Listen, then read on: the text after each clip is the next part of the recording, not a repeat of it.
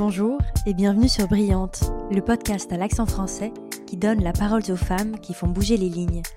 Je suis Jeanne Dussartel et entre Zurich où je vis et Paris d'où je viens, mon but est de rencontrer les femmes pétillantes et talentueuses, aux parcours atypiques et projets inspirants pour comprendre ce qui les motive et les fait avancer.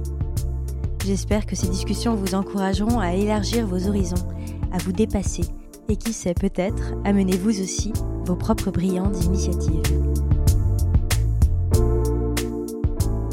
On accompagne les femmes dans des périodes de leur vie où elles sont extrêmement vulnérables et fragiles. C'est tellement réjouissant pour nous de recevoir leurs remerciements, leurs encouragements. On sait qu'on est importante dans un moment de leur vie où elles se sentent souvent un peu seules ou dépassées. Et ça, franchement, c'est un super cadeau. C'est ce qu'on se dit avec Marine. On se dit non seulement on a créé un média, mais en fait déjà on est dans une espèce de sororité géniale avec 300 000 femmes tous les mois qu'on accompagne dans les plus beaux moments de leur vie et les plus difficiles. Marion Roucheux est l'une des fondatrices des Louves, le média qui inspire les mamans contemporaines. En 2014, lorsqu'elle décide avec sa rédactrice en chef de l'époque, Marine Defresne, de lancer sa propre plateforme, Marion veut créer le média qui lui a manqué pendant toute sa grossesse. Un format esthétique, moderne et sans tabou qui transformera la façon dont la maternité est jusque-là traitée dans les médias et aidera les femmes à devenir mères. Dans cet épisode, Marion partage son parcours d'entrepreneuse. Elle explique ce qui l'a poussée, à la veille de ses 30 ans, à quitter son job de journaliste chez Terra Femina pour lancer son propre pure player. On parle de financement bien sûr et du business model de son média qui depuis 8 ans ne cesse de développer de nouveaux formats, contenus et événements. Mais cette discussion est aussi l'occasion de parler de maternité et de féminisme. Marion raconte comment devenir mère a chamboulé sa vie. Avec la sincérité que l'on retrouve dans ses éditos, elle partage son expérience, les beaux moments comme les plus compliqués, avec un objectif, accompagner les mamans dans ce voyage à la fois si intime et tellement universel, comme elle le dit si bien. Je vous laisse donc vous plonger dans ce nouvel épisode de Brillante et vous souhaite une très bonne écoute. Bonjour Marion. Bonjour Jeanne. Merci beaucoup d'avoir accepté mon invitation. Je suis ravie de t'avoir sur Brillante aujourd'hui. Ravie de faire cet épisode aussi en français. Donc tu es la créatrice des Louves et je suis assidûment votre média, notamment depuis que je suis à mon tour enceinte. Je suis très impressionnée par votre média parce que vous parlez de beaucoup de sujets qu'on ne voit pas autre part et vous avez développé une partie très personnelle, notamment avec vos éditos. Toi, tu as parlé de choses genre la peur de perdre sa liberté en tant que mère, le burn-out maternel ou plein de choses comme ça que je trouve très fortes. Donc, je suis ravie de prendre ce temps pour discuter avec toi de tout ça. Mais pour commencer, qu'est-ce que tu as pensé quand tu as entendu ce nom, Brillante ? Qu'est-ce que pour toi ça veut dire que d'être brillante comme femme ? J'ai adoré le nom de ton podcast. Quand tu m'as dit que tu avais lancé un podcast et qui s'appelait Brillante, je me suis dit « Ah, ça, c'est une bonne idée ». Ça a tout de suite évoqué plein de choses. Ça m'a fait penser à mon associé et moi, parce que c'est souvent une question qu'on se pose, à savoir les questions de l'ambition, de la réussite, de la carrière. Donc moi, c'est ce que j'ai mis derrière. Mais j'ai aussi pensé aux femmes qui sont inspirantes. Donc on n'est pas forcément inspirante parce qu'on réussit, on n'est pas forcément inspirante parce qu'on a de l'ambition. Ça peut être aussi une vision des choses, une façon de vivre. Donc je me suis dit que c'était très riche et que j'avais hâte de découvrir tous les profils que toi t'allais mettre derrière ce mot. Et toi, du coup, est-ce que t'as un exemple de femme brillante qui te vient en tête quand on parle de ce mot-là ? J'en ai tellement, mais moi je suis une férue de littérature. Du coup, pour moi, les femmes les plus brillantes, c'est les grandes autrices. Et donc là, je pourrais pas arrêter la liste, tellement il y en a. Mais pour moi, ce serait des romancières.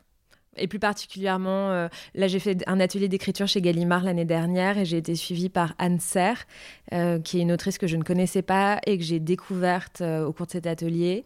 Du coup, j'ai dévoré tous ses bouquins et c'était pour moi la définition même de la femme brillante. Elle est hyper libre, elle vit sa vie à sa façon, elle n'a pas d'enfant, elle est passionnée de littérature, la vie n'est pour elle que littérature et elle m'a complètement inspirée.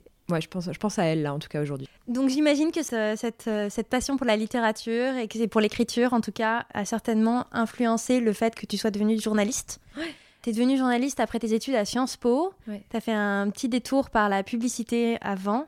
Est-ce que tu peux m'expliquer un peu ce parcours? Quelle était ton envie? Est-ce que c'était une envie que tu avais depuis longtemps de devenir journaliste? Qu'est-ce qui t'a fait passer par la publicité avant, etc. Ouais. C'est marrant quand je regarde ça avec un peu de recul maintenant. Je me souviens quand j'étais toute petite, j'avais dit à mes parents que je voulais être journaliste. Je sais pas exactement pourquoi. Je pense que je pensais à ces femmes que je voyais à la télé comme Claire Chazal ou si, je me souviens aussi de cette émission là, Envoyé spécial. Je disais à maman, je voudrais être journaliste pour Envoyé spécial. C'est vrai que c'était chouette.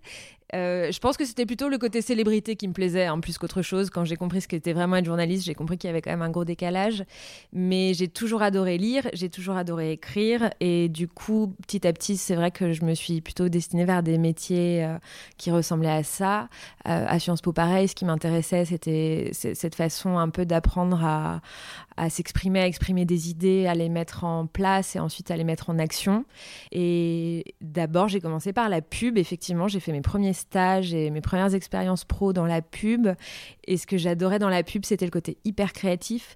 Et maintenant que je regarde avec le recul, c'était le fait de raconter des histoires, quoi, de partir d'un point de départ et d'imaginer tout un univers à partir de ça. Et puis après, j'ai trouvé mes premiers jobs en tant que journaliste. J'ai été freelance très longtemps pour plein de médias différents. Et ce que j'aimais bien dans ces premières expériences, c'était la liberté. J'ai toujours adoré faire les choses à ma façon et organiser mon temps comme je le souhaite. Et j'ai rarement mis de frontières en fait entre ma vie personnelle et ma vie professionnelle.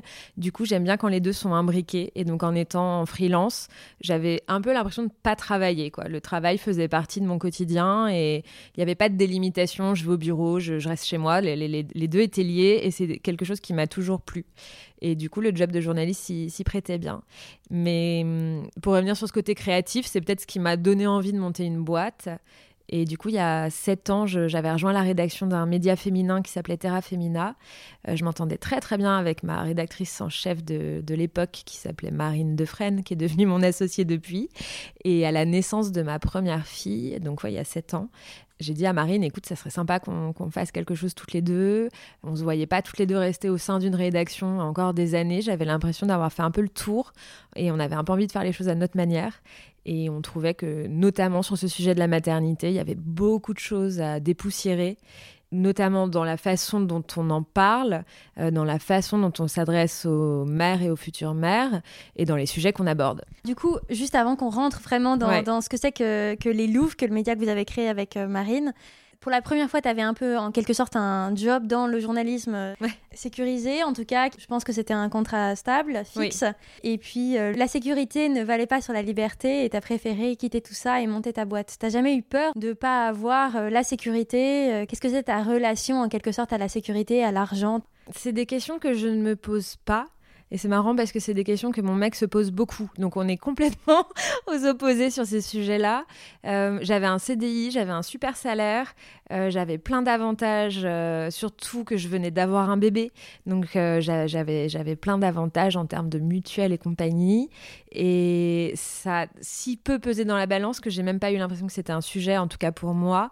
Alors que beaucoup autour de moi m'ont dit « Mais ta fille a 2 mois et demi, tu viens à peine de rentrer de congé mat, tu quittes ta boîte, tu vas te retrouver au chômage, monter un média alors que les médias ne gagnent pas d'argent, c'est bien connu. » Et ce n'est pas du tout ce qui m'a fait douter. Et donc ça t'a jamais mis de barrière? Absolument pas, jamais. Encore aujourd'hui, non. J'ai une espèce de confiance en moi absolument démesurée. Et J'adore. C'est absolument pas de la non-modestie, c'est que je ne vois pas pourquoi les choses ne pourraient pas fonctionner. Et c'est ce que je dis à chaque fois, c'est qu'au pire, si ça fonctionne pas, je me plante. Enfin, je vois jamais où est le problème de se planter et je me suis rarement plantée. Et quand je me suis plantée, aussi, ça m'est arrivé évidemment, j'ai jamais vu ça comme un échec. Ça m'a jamais dérangée. Alors, c'est ce que me dit mon mec. Il me dit que ça vient de ma famille. Mon père est entrepreneur. Tous mes oncles aussi ont monté des boîtes. J'ai pas du tout cette conscience-là. Mais vu de l'extérieur, oui, peut-être que j'ai été baignée dans quelque chose où les gens entreprennent, se plantent, remontent une boîte, en recréent une autre. Du coup, ça me Non, ça m'a jamais freinée. Et la question de l'argent, oui, je me suis dit, c'est vrai que ça va être un peu plus pénible, quoi, de gagner 30% de moins de salaire, de pas savoir où je vais, de peut-être pas pouvoir faire le voyage que j'ai envie de faire, de peut-être pas avoir l'appart que je rêverais d'avoir. Mais pour moi, c'était vraiment au second plan. Je préfère faire des choses qui me passionnent, quitte à faire des sacrifices à côté. Je comprends, mais alors du coup, comment est-ce que tu comptais gagner ta vie ? Qu'est-ce que vous vous êtes dit avec Marine à ce moment-là, juste du côté financier ? Avant qu'on rentre dans le sujet de la maternité, j'aimerais comprendre qu'est-ce que vous aviez prévu ? Quelles étaient les différentes options à ce moment-là ? On était en 2014. Comment est-ce que les médias marchaient à ce moment-là ? C'était le début un peu de tous ces mouvements de médias qui allaient uniquement en ligne. Il y a eu énormément de médias, notamment féminins, qui se sont lancés, des pure players. À cette époque-là, qu'est-ce qu'on pensait et comment est-ce que ça a évolué ? Alors nous, on est partis en ayant une idée très, très, très floue de ce qu'on allait faire. On s'était trouvé un mentor qui était mon ancien boss de mon premier job dans le marketing à l'époque, qui m'avait un peu donné les clés à l'époque de la pub, du numérique, du market online. Donc on était allé le voir en lui disant « Est-ce que tu peux un peu nous accompagner sur ce début de projet ?» Mais lui, les médias, c'était pas du tout son truc. Mais... Parce que chez Terra Femina, vous aviez pas eu ce bagage ? Si, chez Terra Femina, on avait développé beaucoup de brand content avec des marques. C'était un peu les débuts, pareil. C'était un peu un gros mot pour les journalistes de développer toute cette partie sur mesure avec les marques. Ça l'est encore pour certains journalistes. Ça l'est encore. Ouais. Et nous, en plus, on était un peu vieille école quand même là-dessus. Donc, je me souviens que quand à la direction, on nous demandait de faire des dossiers sponsorisés, ça nous crispait énormément. Et je pense que c'est notamment parce que souvent, les choses sont mal faites et mal amenées. Et donc, nous, on s'est dit, OK, on va partir en ne sachant pas exactement quel va être notre business model. On croyait absolument pas à la pub, à l'ancienne, au display, donc c'est-à-dire les bannières, les pré-rolls. Je me suis toujours dit, j'ai jamais cliqué sur une bannière sur un site qui m'a donné envie d'acheter quoi que ce soit. Je vois pas pourquoi je vendrais ça à mon audience. On venait d'un très gros groupe qui misait tout sur les très grosses audiences. Donc on était sur le chiffre et pas sur la qualité. Et nous, on s'est dit avec Marine, on sait pas encore exactement comment on va se faire de l'argent, mais on va vraiment voir le problème à l'envers. Et donc, pour nous, il faut en faire beaucoup moins de choses, je veux dire, beaucoup moins de contenu et faire vraiment de la qualité. On s'est dit, on va revenir un peu à l'esprit magazine, mais en ligne. Donc, on fera un contenu par jour. Dans le site où on était, je crois qu'on en faisait plus de 80 par jour. Donc là, on s'est dit, ça sera un article par jour, un rendez-vous, des choses de qualité, des articles qu'on aura vraiment chiadés, travaillés, avec des belles interviews, des beaux entretiens, etc. Et puis on se disait aussi, il faut que ce soit beau, il faut que ce soit agréable à lire et il faut que ce soit ciblé. Et en fait, on s'était persuadé que les marques seraient beaucoup plus preneuses d'une cible beaucoup plus réduite, mais ultra qualitative, où on pourrait leur dire, chiffre à la pluie, voilà exactement à qui vous allez vous adresser. Donc ça, c'était l'idée de départ. Mais financièrement, on est parti en se disant que ça prendrait du temps à construire. Donc du coup, là, c'était un peu le revers de la médaille, en tout cas l'envers du décor. On est parti en se disant qu'on allait tenir les 2 premières années en faisant du contenu pour d'autres marques, donc pas du tout pour le média qu'on allait lancer. Et on s'était transformé en petite agence de rédaction. On s'est pris tous les contrats possibles et imaginables pour mettre de l'argent de côté sur des trucs pas du tout glamour et sur des thématiques qui étaient à la fois la 4G, la santé. Enfin voilà, on était un peu journaliste tout terrain. On a fait des tonnes de dossiers sur des sujets ultra techniques. Comme des pigistes, quoi. Comme des pigistes, pour beaucoup aussi de contenu de marque.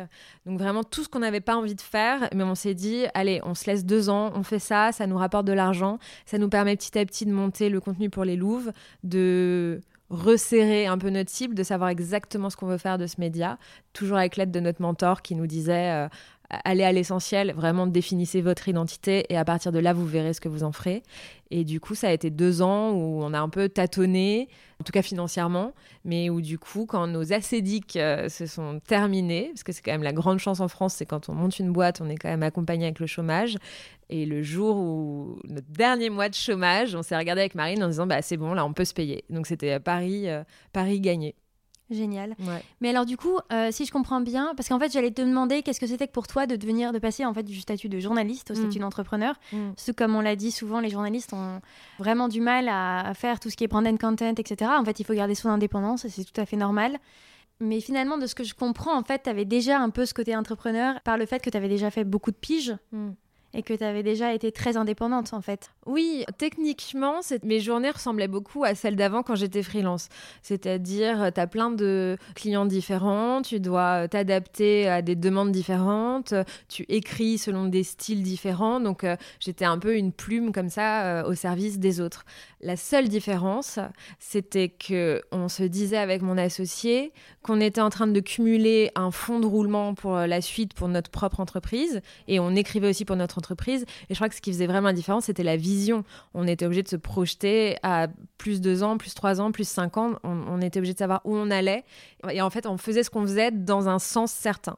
Donc, c'est ça la différence par rapport à quand t'es pigiste, tu vois. Alors, c'était quoi ta vision ? Nous, notre vision, on voulait créer le nouveau média pour les mamans contemporaines. On voulait dépoussiérer le milieu de la maternité. On voulait adresser les futures et les jeunes mères sur un nouveau ton avec d'autres sujets. En gros, on voulait créer le média qui en tout cas, moi, m'avait manqué pendant ma première grossesse.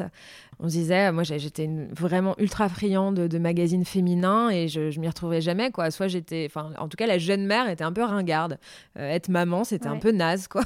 C'était un peu ringard, c'était un peu, bon, une fois que tu commences à changer des couches, ça y est, c'est bon, t'es passé de l'autre côté. Et je disais, mais pas du tout, j'ai 30 ans, je vis à Paris, je sors tout le temps, ça m'empêche pas de voyager avec mon bébé, je suis au top, quoi. C'est juste que maintenant j'ai un bébé. Et j'ai entendu d'ailleurs dans une interview, en tout cas qu'on a fait avec toi, que tu mettais un point d'honneur avec ton premier bébé à montrer que ta vie continuait comme avant et que... Oui, alors c'était peut-être pas une bonne idée du coup de continuer à faire comme si j'avais pas eu d'enfant, parce que je peux te dire que la fatigue prend un peu de volume, mais oui, je pense que comme tout le monde, quand on a son premier enfant, c'est quand même assez... notre vie ne s'arrête pas, c'est juste une vie différente. Ouais. En revanche, les questionnements, notre rapport à tout, donc aux autres, à l'amitié, à son mec, à sa carrière, à sa place de femme, à sa féminité, etc., tout est vu à travers ce nouveau prisme et tout change. Et moi, je l'entendais nulle part. Je le voyais nulle part. J'ai pu le trouver dans quelques romans, justement, en lisant. Mais je me disais, mais dis donc, moi, j'aimerais bien savoir, au-delà de mes copines, comment vivent toute cette génération de trentenaires ultra ambitieuses comme moi, qui montent leur boîte, qui voyagent, etc.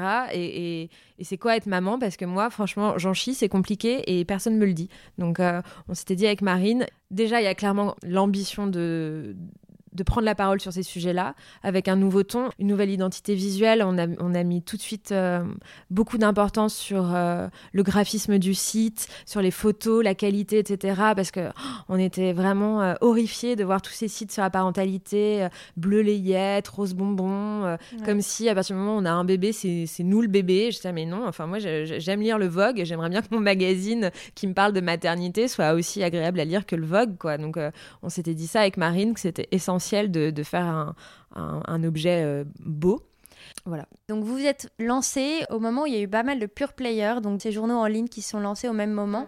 Pas mal de médias féminins qui en fait avaient tous pour ambition de renouveler le genre du média féminin, d'être plus féministe. Pour vous, qu'est-ce que c'était que le but ? Est-ce qu'il y avait un côté féministe derrière, une manière de libérer la parole ? Quel était un peu votre positionnement sur tous ces sujets-là ? Donc moi, j'ai passé, je crois, plus de 3 ans à la rédaction de Terra Femina, qui était un des premiers médias qui se disait ouvertement féministe en France, en tout cas un pure player qui laissait la parole aux femmes avec une rédaction 100% féminine, mais où on s'emparait beaucoup des sujets, de l'équilibre entre la vie pro, la vie perso, de carrière, de féminisme. Marine et moi, on est toutes les deux profondément féministes, revendiquées et convaincues. Du coup, oui, je pense que la démarche des Louves était intrinsèquement féministe, même si on ne s'est pas présenté comme ça. L'idée, c'était un peu d'aider les femmes à se réapproprier leur maternité, de leur aider à mettre des mots sur cette période de vie qui est, je ne sais pas comment dire, qui a un impact sur tout, en fait. On aurait tendance à sous-estimer un peu l'impact que la maternité va avoir sur ensuite toute la suite de notre vie. Donc on avait très envie de ça dans notre média. C'était quelque chose de vraiment sous-jacent. Et après, c'est vrai que juste pour essayer de comprendre toi, ton état d'esprit, mais j'imagine que moi, dans mon cas, en tous les cas, le simple fait que je sois tombée enceinte, je me rends compte de choses dont je ne m'étais jamais rendu compte, en fait, de l'inégalité entre l'homme et la femme et du côté de la femme. Cette fois-là, pour la première fois, je ne m'étais jamais posé ces questions-là sous cet angle-là. Les inégalités entre les genres, on en parle tout le temps, mais moi, je me rends surtout compte de là, en tous les cas, enceinte, de la puissance que j'ai. Parce que non, mais c'est vrai. Il y a ça, il y a ce côté puissance qu'on découvre, notamment quand on tombe enceinte. Aussi à l'accouchement, c'était une interview que j'avais faite sur la puissance de l'accouchement et du féminin. C'est cette façon de se connecter au féminin en soi, mais aussi à toutes les générations de femmes avant nous. Et c'est souvent une expérience de vie. Je me souviens d'une gynécologue et d'une psy qui m'avait dit mais c'est un traumatisme positif. Mais c'est vraiment quelque chose de très, très, très puissant sur à la fois le corps et l'esprit. Et c'est vrai que ça peut pas on peut pas passer ça sous le tapis, quoi. C'est quelque chose qui change profondément, en tout cas, notre appréhension de plein de choses et avant tout de nous-mêmes. Mais tu vois, c'est ce qu'on se disait en préparant cette interview. À partir du moment où tu tombes enceinte et où tu as des enfants, tout change dans ton rapport aux autres, dans ton rapport à ton couple, dans ton rapport à toi-même, dans ce que tu attends des choses, dans ce que tu attends de ton job. Et en fait, moi, c'est des sujets que je voyais nulle part. C'est des sujets dont on ne m'avait pas parlé. Et c'était des sujets qu'on aime bien appeler avec mon associé les sujets de machine à café. En fait, les sujets dont tu parles tout le temps avec tes copines autour d'un café ou d'un verre, mais que tu vois nulle part dans les médias.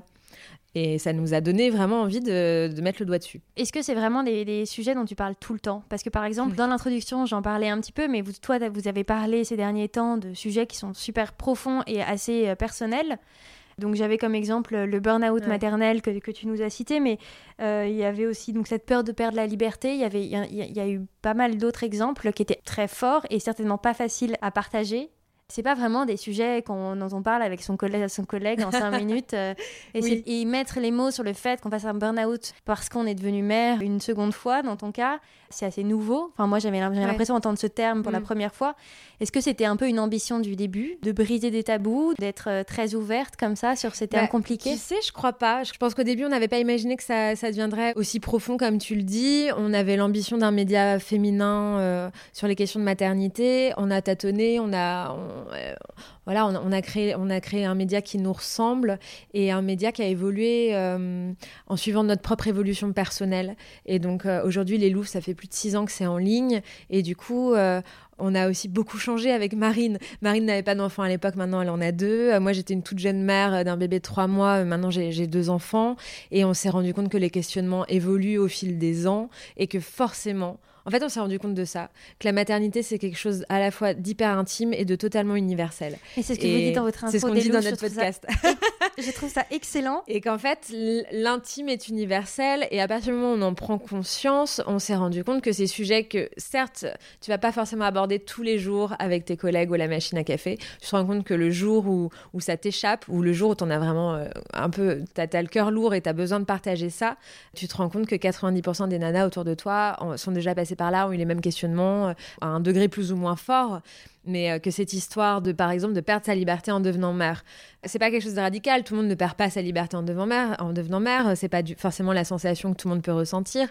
En revanche, avoir l'impression de devoir faire des sacrifices, avoir l'impression que son emploi du temps ne nous appartient plus, avoir l'impression de devoir se faire passer en second lieu, toujours après les besoins de ses enfants, etc., c'est forcément quelque chose qu'on va ressentir à un moment ou à un autre. Je te dis pas que c'est sur du long terme, et j'espère pas, mais c'est toujours un moment... Ça peut arriver. Et c'est ce dont on s'est rendu compte avec Marine il y a plus d'1 an. On s'est dit, il y a quand même... Nous, on reçoit énormément de confidences de nos lectrices. On a lancé un podcast qui s'appelle Mère il y a plus de 2 ans où on recueille comme ça des témoignages d'anonymes, mais on reçoit des mails tous les jours de femmes qui nous font part de leur maternité, de leurs problématiques, qui nous remercient aussi pour les sujets qu'on peut traiter, la façon dont on peut les aborder. Du coup, ça nous inspire.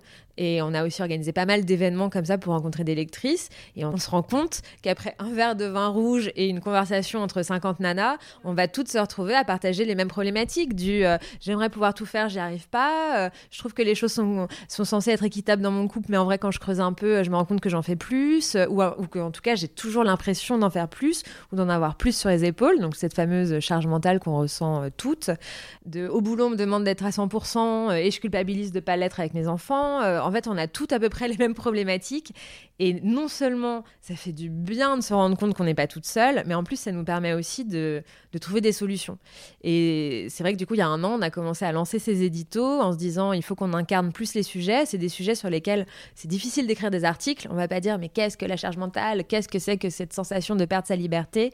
Et on s'est dit que c'était là qu'il fallait aussi qu'on mette un peu les mains dans le cambouis avec Marine et qu'on incarne les sujets, quoi, et qu'on en parle de façon très ouverte et avec ces formats d'édito un peu longs, très personnels, mais du coup dans lesquels beaucoup se retrouvent. Et tu vois, mon édito sur le burn-out, donc moi j'ai fait un burn-out maternel, enfin qu'on appelle maternel, il y a plus d'1 an. Dès le début, je me suis dit, ok, une fois que j'aurai sorti la tête de l'eau, il faudra absolument que j'en parle, parce que quand j'ai été suivie par une psy pendant très longtemps, j'ai rencontré aussi d'autres mamans à qui c'était arrivé, et je me disais, mais mon Dieu, quand je vois, j'ai vu pas mal de mes copines aussi avec des digues qui ont cédé ces derniers mois avec le confinement, et je me disais, mais mon Dieu, il y a tellement de symptômes qu'on a toutes ressentis, toutes traversées à un moment, que parfois on a tellement ce sentiment de devoir être parfaite qu'on s'écoute plus, et que du coup ça fait du bien aussi parfois d'avoir un regard extérieur ou du coup une parole extérieure qui te fait comprendre que ça existe chez les autres et qu'il y a des solutions. Donc un peu malgré nous et de façon naturelle, en fait, c'est organique, un média ça vit, et notre média a suivi nos évolutions et un peu malgré nous, malgré nous dans le sens un peu inconscient, on s'est mis à s'emparer de ces sujets, à faire tomber des tabous. Et maintenant, c'est beaucoup plus conscient. Avec Marine, on se dit, OK, c'est quoi le sujet sur lequel on a un peu envie de secouer le cocotier, dans quel plat on a envie de mettre les pieds, parce qu'on sait déjà qu'on est écouté. On sait que maintenant, on a une certaine légitimité à le faire, parce qu'on a une communauté de 300 000 mamans tous les mois qui nous suit, qu'on a des retours. Donc moi, après mon édito sur le burn-out maternel, je te raconte pas les centaines de messages de mamans au bout du rouleau qui disaient « Ah mon Dieu, mais je viens de mettre les mots sur ce que je vis depuis 1 an sans le savoir ». Donc du coup, on s'est dit « Ok, ça aide, ça sert, c'est utile ». Et du coup, ça nous a encore plus donné envie d'y aller. Donc la maman louve, en fait, elle assume de pas être parfaite. Mais oui, mais il n'y a pas de maman parfaite. Oui. C'est un mythe absolu. Il n'y a pas de maman parfaite. Oui, mais c'est vrai que c'est ce qu'on a lu. Enfin voilà, en tout cas, cette injonction à la perfection a été quand même souvent décriée parce qu'elle était très présente dans les médias, dans le Elle ou le Marie-Claire. Et comme je te racontais avant cette interview, moi, ma grand-mère a l'impression qu'elle doit m'appeler pour me raconter que la dépression postpartum existe et que c'est pas facile de prendre tous ces kilos pendant la grossesse et de les perdre ensuite. C'est pas facile de voir son corps changer et de se retrouver seule avec un bébé pendant 3 mois. Alors qu'en vrai, aujourd'hui, la parole s'est pas mal libérée, c'est vrai. Oui, mais c'est à double tranchant parce que, contrairement, je vois à quel point c'est allé vite entre ma première grossesse, ma fille a 7 ans, donc il y a 8 ans, et ma seconde, et aujourd'hui, c'est du coup maintenant une thématique que je maîtrise plutôt pas trop mal, tu vois, la parentalité. Je suis les médias, les réseaux sociaux, etc. Et je me dis, oui, c'est vrai que par rapport à il y a 8 ans, il y a tellement plus d'infos et tellement plus de témoignages. Il y a tous ces podcasts qui se sont développés autour de témoignages de la maternité. C'est formidable, tu vois, si tu veux de l'info, il y en a partout. L'autre côté le versant, l'autre versant, c'est quand même du coup une comparaison permanente, une image encore plus lissée, encore plus idéalisée de la maternité. Quand tu vas sur les réseaux sociaux, t'as toujours l'impression que c'est beau, que c'est rangé, que les nanas maîtrisent, qu'elles font faire 1000 activités à leurs enfants. En fait, tu ne te compares plus uniquement à tes amis et aux mamans de l'école, tu te retrouves à te comparer à 12 millions de nanas sur Instagram qui ne postent que le joli côté de leur vie. Et il y en a quand même de plus en plus qui aujourd'hui postent Instagram versus réalité. Enfin bon, on est toujours dans une espèce de jeu de rôle. Voilà. On a essayé avec Marine. Parfois, j'ai peur de participer à ce truc-là aussi. Parfois, je me dis, mais mon Dieu, j'espère. Parce que nous, on se met pas en scène sur Instagram. C'est plutôt un relais de notre média.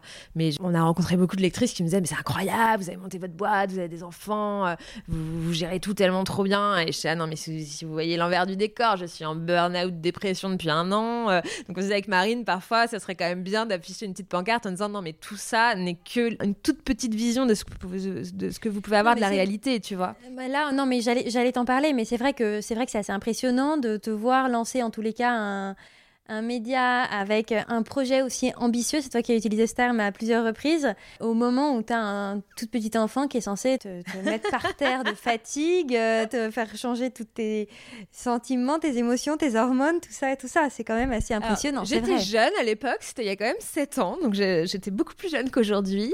Ça restait un seul enfant, j'étais beaucoup plus par terre avec le deuxième, j'ai trouvé c'est beaucoup plus épuisant, et je pense que quand tu te lances, tu ne sais pas pas dans quoi tu te lances. Donc c'est quand même vachement plus facile aussi de prendre le risque et d'y aller. Et après, oui, moi je fonctionne en mode de passion. Je me voyais pas laisser ma fille à sa nounou 10 heures par jour pour faire un job qui m'intéressait pas, ou en tout cas qui m'intéressait plus. Donc je me disais, il faut quand même que ce soit justifié. Il faut quand même que je fasse quelque chose qui me plaise et que ça justifie le fait que je ne vois pas ce petit bébé d'amour avec qui j'ai passé 2 mois non-stop pendant toute la journée. Donc je trouve que c'était une bonne motivation aussi.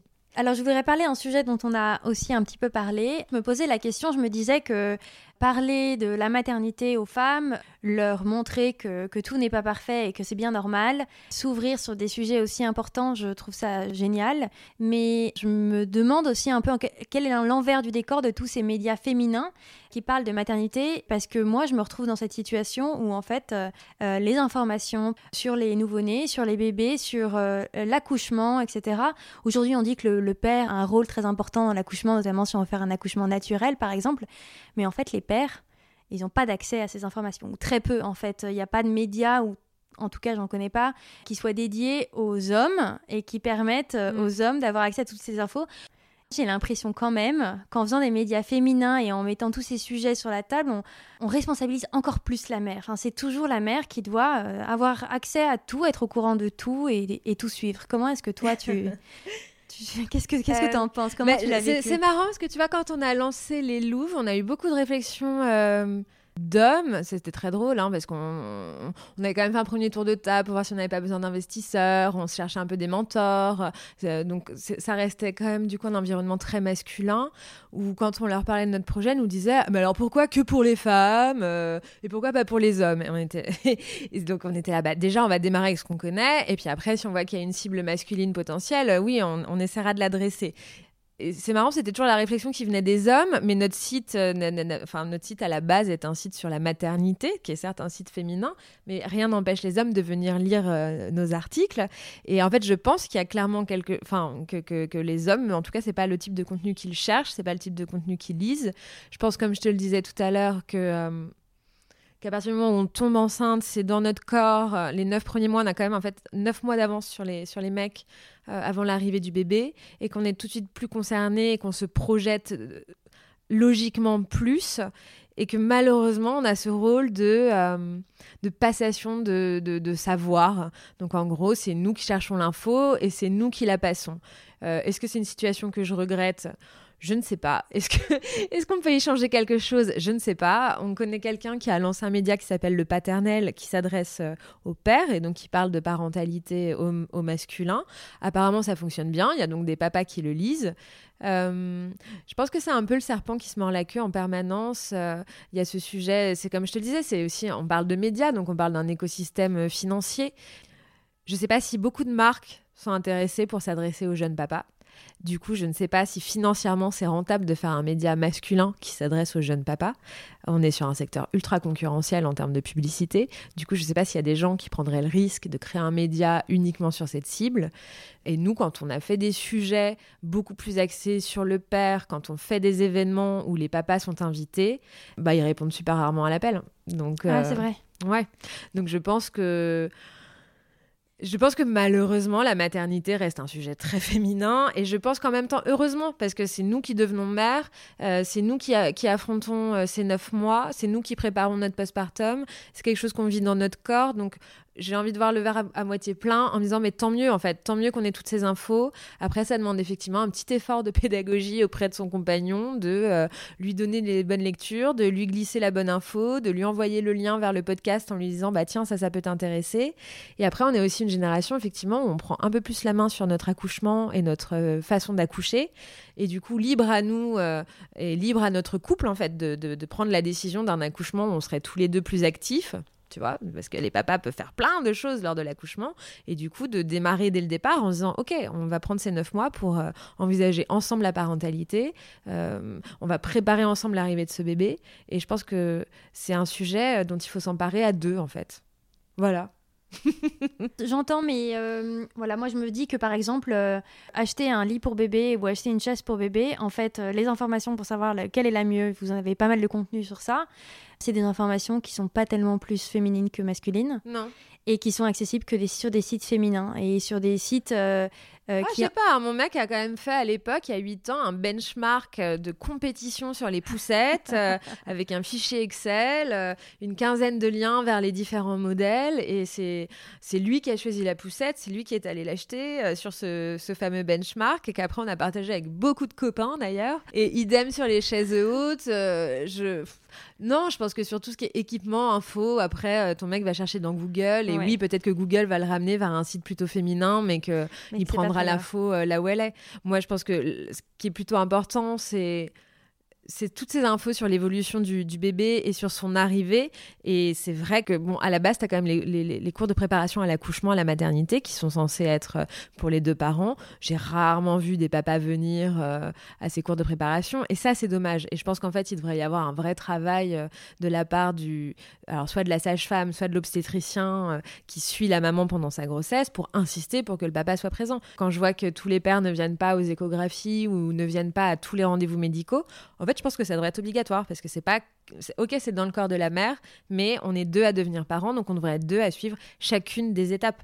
Et que la charge mentale, dès le départ, dont on parlait tout à l'heure, de se dire « Ok, je suis enceinte, c'est moi qui prends des rendez-vous tous les 2 mois, c'est moi qui vais à la maternité, c'est moi qui fais des cours de préparation à l'accouchement. » Non, en fait, on devrait tout de suite le faire à 2. Et en plus, ces cours de préparation à l'accouchement, mais je trouve ça essentiel que le papa sache ce qui se passe le jour J, comment réagit le corps de la maman, comment réagit le corps du bébé, ce qui fait aussi que quand c'est plus compliqué le jour J, le père est tout aussi préparé à comprendre mais pourquoi il y a une césarienne d'urgence, ou pourquoi le bébé a les forceps, ou pourquoi ma femme se sent pas bien. Enfin, du coup, c'est un travail à 2 et je pense que ouais, ça serait essentiel de se dire que dès le jour où le test est positif, on est 2 dans cette histoire, quoi. Ouais. Pour le meilleur et pour le pire, et souvent pour le pire. C'est super chouette. Alors, comment est-ce que tu fais pour toujours rester passionnée sur tous ces sujets, alors que, si j'ai bien compris, vous avez maintenant 2 enfants et vous n'allez pas en faire de 3e. Comment est-ce que tu fais pour t'intéresser encore à ces sujets et à les garder Mais c'est des sujets qui sont passionnants. Alors après, c'est forcément... ça dépend des phases. Et j'ai beaucoup évolué. Je t'avoue qu'en ce moment, je suis beaucoup moins captivée par les sujets liés au tout nouveau-né. Parce que déjà, je les ai traités beaucoup depuis longtemps. Donc... notre rédaction est organisée de sorte à avoir des journalistes qui sont passionnés par certains sujets et qui vont avoir encore la niaque et l'envie d'aller creuser des sujets que moi j'ai peut-être déjà traités au cours de dizaines d'articles ces 5 dernières années. Donc on se répartit quand même les sujets. Après, comme je te le disais, on est quand même sur des sujets éminemment féminins qui évoluent au cours de nos phases de vie. Et du coup... il y a plein de nouvelles thématiques et de nouveaux sujets qui émergent et c'est ça qui est passionnant. On grandit et notre média grandit en même temps que nous. Et je trouve on touche à des choses hyper générationnelles. J'adore parler de ces sujets avec ma mère. J'adore en parler avec mes belles-sœurs plus jeunes. Je trouve ça chouette aussi de voir arriver les nouveaux questionnements. Et puis, il y a aussi ce côté maintenant où, avec mon associé, on a un peu l'impression d'être des experts de la maternité sur plein de sujets. Ouais. Et tu as quand même une passation de savoir qui est passionnante. Et puis ça reste le sujet de l'origine, tu vois. C'est quand même le truc qui change tout. Donc on s'en lasse pas vraiment, je t'avoue. Ouais, donc t'es pas prête de t'en lasser encore? Je ne sais pas. Peut-être qu'un jour je ferai un 3e enfant juste par pur sacrifice professionnel, tu vois. Mais non, je pense que t'as toujours une curiosité. Il y a toujours des découvertes. Et puis on découvre aussi on accompagne des femmes dans des périodes de leur vie où elles sont extrêmement vulnérables et fragiles et où elles ont vraiment besoin, tu vois. Elles ont besoin de l'info que leur donne, elles ont besoin d'être assurées, elles ont besoin d'être accompagnées. Et du coup, c'est tellement réjouissant pour nous de recevoir leurs remerciements, leurs encouragements. On sait qu'on est importante dans un moment de leur vie où elles se sentent souvent un peu seules ou dépassées. Et ça, franchement, c'est un super cadeau. C'est ce qu'on se dit avec Marine. On se dit non seulement on a créé un média, mais en fait, déjà, on est dans une espèce de sororité géniale avec 300 000 femmes tous les mois qu'on accompagne dans les plus beaux moments de leur vie et les plus difficiles. Franchement, c'est formidable. On n'aurait jamais imaginé ça il y a 6 ans et on est ravis, quoi. Tu parles de sororité, c'est toujours un thème que j'aime bien aborder. J'aime bien savoir dans quelle mesure est-ce que ça vous a aidé, cette espèce de réseau de femmes. Qu'est-ce que ça vous a apporté, en tout cas, dans votre entreprise et à titre personnel? Et aussi l'univers, en tout cas, des médias autour de la maternité, notamment des podcasts. C'est énormément développé ces derniers temps. Et comment est-ce que tout ça vit pour vous? Comment est-ce que vous interagissez entre médias autour de la maternité? Alors nous déjà dès le début de notre création d'entreprise, on avait toutes les deux chacune beaucoup de copines chefs d'entreprise dans plein de secteurs différents, et j'ai été assez fascinée de voir comment tout ce réseau un peu organique se met en branle des copines et copines de copines et cousines de copines qui viennent, qui t'aident, qui te donnent un coup de main, qui te donnent le contact de la bonne comptable, du bon avocat, de la bonne nana de telle marque qui pourrait t'aider sur tel sujet. J'ai eu vraiment l'impression d'une toile qu'on tisse et qui est là pour nous soutenir, et depuis 6 ans, et je trouve ça hyper riche et vraiment chouette. Je pense que j'ai fait des centaines et des centaines de rencontres de nanas super, quoi. Donc ça, c'est un chouette cadeau de l'entrepreneuriat.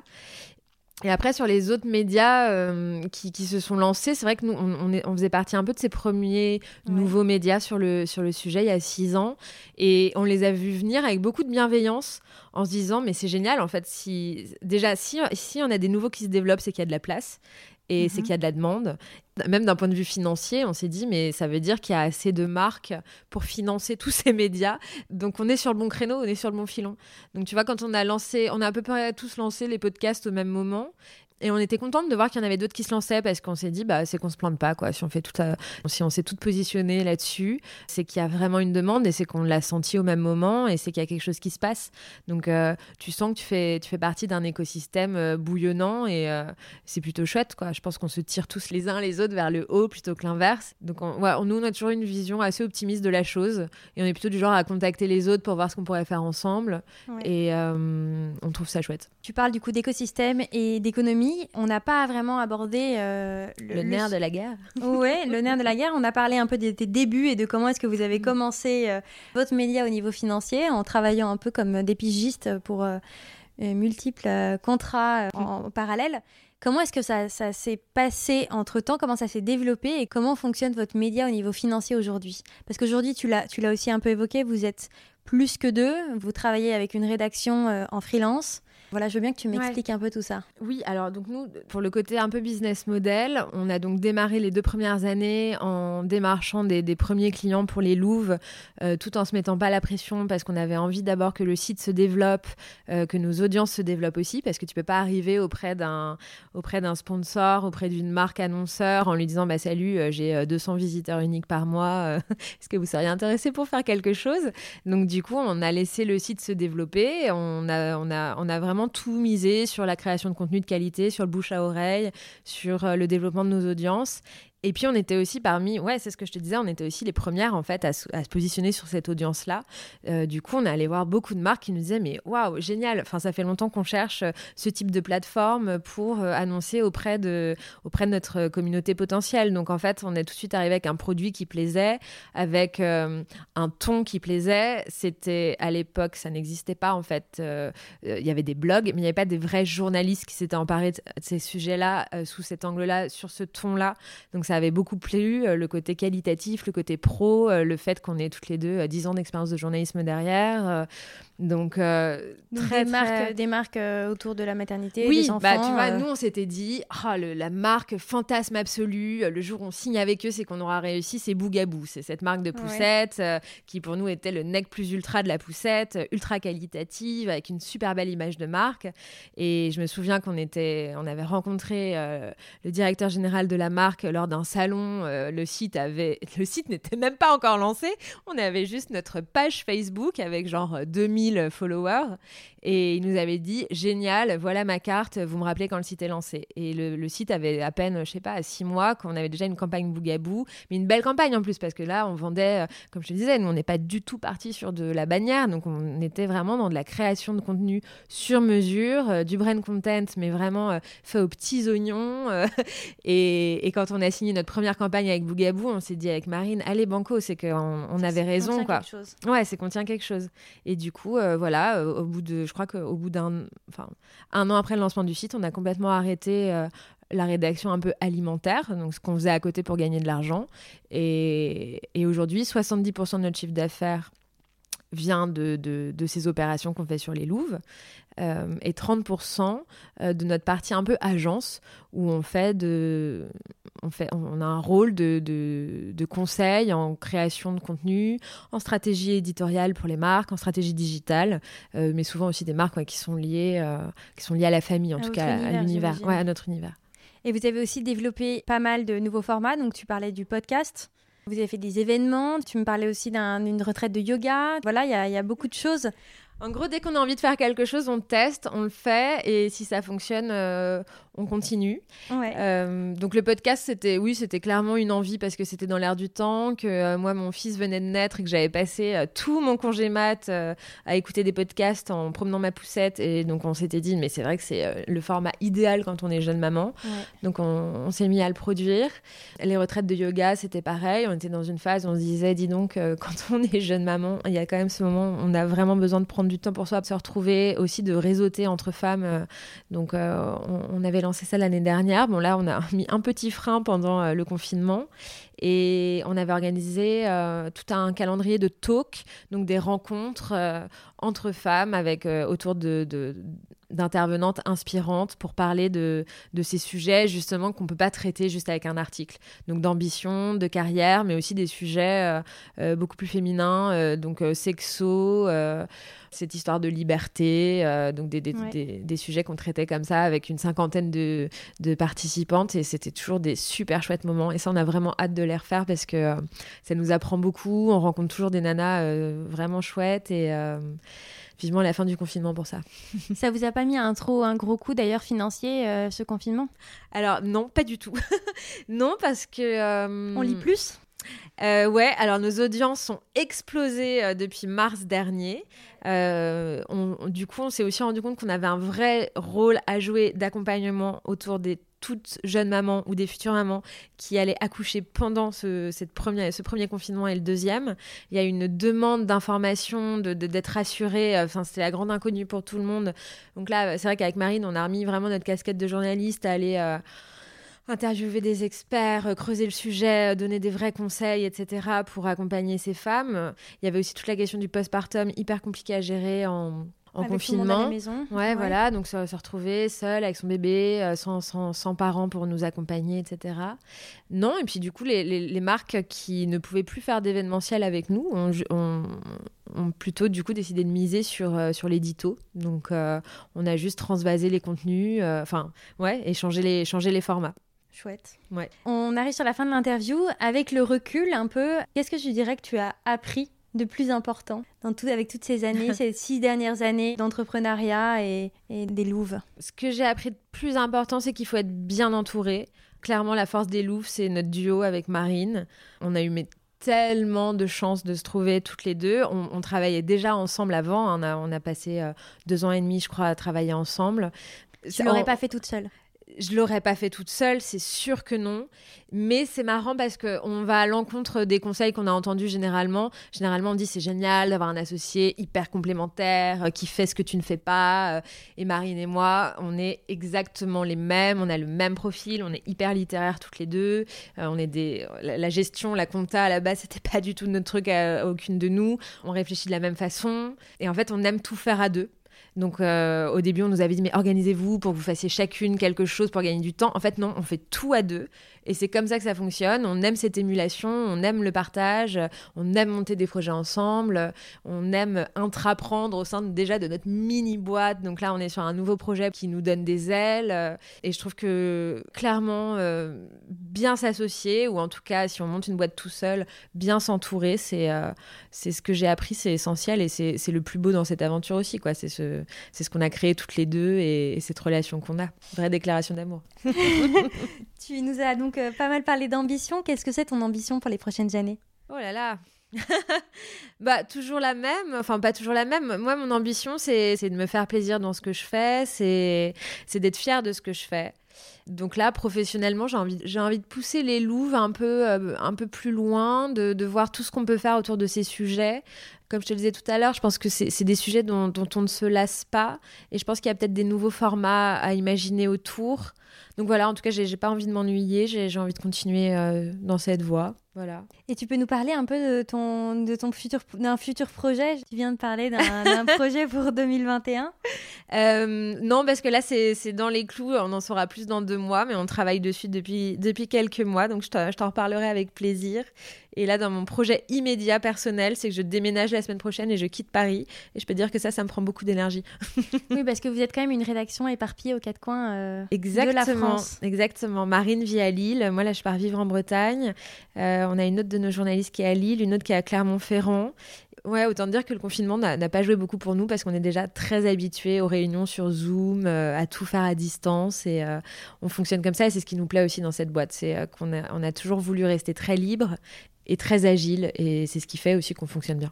Est-ce que tu as déjà eu envie d'arrêter ? Oui, l'idée a pu m'effleurer pendant mon burn-out, mais Non, j'ai pas eu envie d'arrêter, mais je me suis dit, il faut qu'on prévoie avec Marine ce moment où on pourra avoir envie d'arrêter. Et ça, c'est toute la question, c'est de se dire, on a eu un moment, un petit passage à vide en se disant, on a réalisé tout ce qu'on avait envie de réaliser avec les Louves. Du coup, qu'est-ce qu'on fait après ? Genre, c'est quoi le next step une fois qu'on aura réalisé toutes nos ambitions ? Et dans ces cas-là, je pense qu'il faut se laisser beaucoup de temps, il faut faire un pas de côté, il ne faut pas se précipiter, il faut laisser à la créativité le temps de se renourrir à nouveau. Parfois, tu es un peu asséché.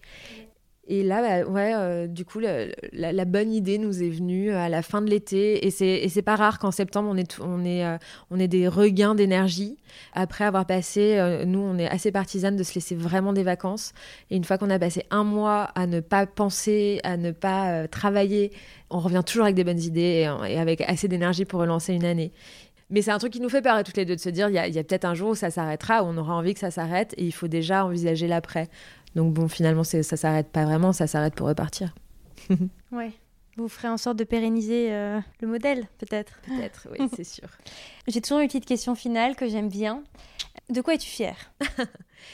Je suis fière de plein de choses. Je suis fière de suivre mes intuitions. Et je pense que c'est quelque chose que j'essaye d'apprendre aussi à mes enfants. C'est de se faire confiance. Et de sentir que quand quelque chose est bon pour soi, d'y aller sans se poser de questions. Et je trouve que ça nous emmène toujours vers quelque chose de bien. Si tu étais un homme pendant 24 heures, qu'est-ce que tu ferais ? Je pense que je ferais quelque chose de pas très catholique pendant 24 heures, je pense. Et de quoi as-tu peur ? De rien. Ça, c'est bon signe. Qui aimerais-tu entendre sur ce podcast ? J'aimerais entendre mon associé pour voir sa version des choses, même si je la connais par cœur. Je veux bien aimer avoir... Tu veux quelqu'un d'autre ? Ouais. Même si je suis sûre qu'elle serait passionnante. Hein. Alors attends, qui est-ce que je pourrais avoir envie d'entendre dans ce podcast ? J'ai pas une personne en particulier, mais j'aimerais un profil, comme on se disait au tout début de l'interview, de quelqu'un qui serait pas un modèle de réussite. Déjà de quelqu'un qui a pas monté de boîte. Je trouve qu'on met beaucoup trop en avant les créateurs d'entreprises. Et je voudrais quelqu'un d'inspirant dans ce qu'il fait, dans ce qu'il est, dans sa façon de voir les choses, mais pas parce qu'il a réussi, tu vois. Ou en tout cas dans le sens commun de la réussite. Là, en ce moment, j'ai vraiment envie d'entendre des gens... et des parcours inspirants qui changent des schémas habituels et traditionnels. C'est un des retours que j'ai reçus suite à mes premiers podcasts. Une de mes auditrices qui me disait ça serait chouette d'avoir une autre version de la réussite. Ouais. Et je trouve qu'on a une vision un peu trop cliché. Et je le vois, moi, en étant entrepreneur, avec des gens qui surestiment beaucoup trop, en fait, la valeur de l'entrepreneuriat et qui ont l'impression que monter sa boîte, c'est le Graal absolu. Je ne suis pas d'accord, ça ne correspond pas à tout le monde et c'est pas du tout forcément un synonyme de réussite. Et c'est pour ça qu'au tout début, quand je disais, moi, là, quand je pense à une femme brillante, j'ai une romancière en tête. J'aime bien ces profils qui changent un peu, tu vois. Mais je pense que c'est très français, cette valorisation de l'entrepreneuriat. Ouais. Et en Suisse, en tout cas, c'est déjà moins le cas. C'est vrai ? Il y en a moins, ouais. J'irai faire un tour en Suisse. Merci beaucoup, en tout cas, Marion. Merci, Jeanne. C'était super de discuter avec toi. Je te souhaite une bonne après-midi. Merci, à bientôt. Voilà, notre discussion est terminée. J'espère qu'elle vous a, vous aussi, inspiré. Si vous êtes encore là, c'est certainement bon signe. Alors j'ai une petite requête pour vous. Pour m'aider à faire grandir Brillante, n'hésitez pas à partager cet épisode à un maximum de personnes autour de vous, à vos amis, votre famille ou vos collègues. Vous Vous pouvez également noter ce podcast avec 5 étoiles sur Apple Podcast. C'est le meilleur moyen de le faire connaître. Et puis j'avoue que j'adore lire vos gentils commentaires. Alors merci pour votre soutien et à bientôt sur Brillante.